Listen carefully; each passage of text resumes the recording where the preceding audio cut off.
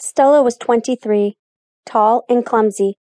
She tripped her way up the steep steps to the top of the church steeple, holding in her hand the crumpled-up note, now soggy with her nervous sweat. She had an admirer, a secret one that had been sending her steamy love notes for weeks. They detailed not just how they felt about her or how she made them feel, but details of what they wanted to do to her. The letters made her blush and her panties wet. So much sometimes, her arousal would drip down her thigh. She was anxious to see who was behind these spicy love notes. She raced up quickly, stumbling a couple times and scraping her knees.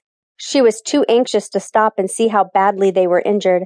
She felt the warmth of blood oozing out onto her long-toned calves. She didn't care. She had to know. Would she like him too, or would he repulse her? What if it was a cruel joke? Or possibly he was shy and would be unable to perform the sins on her he detailed so precisely in his letters.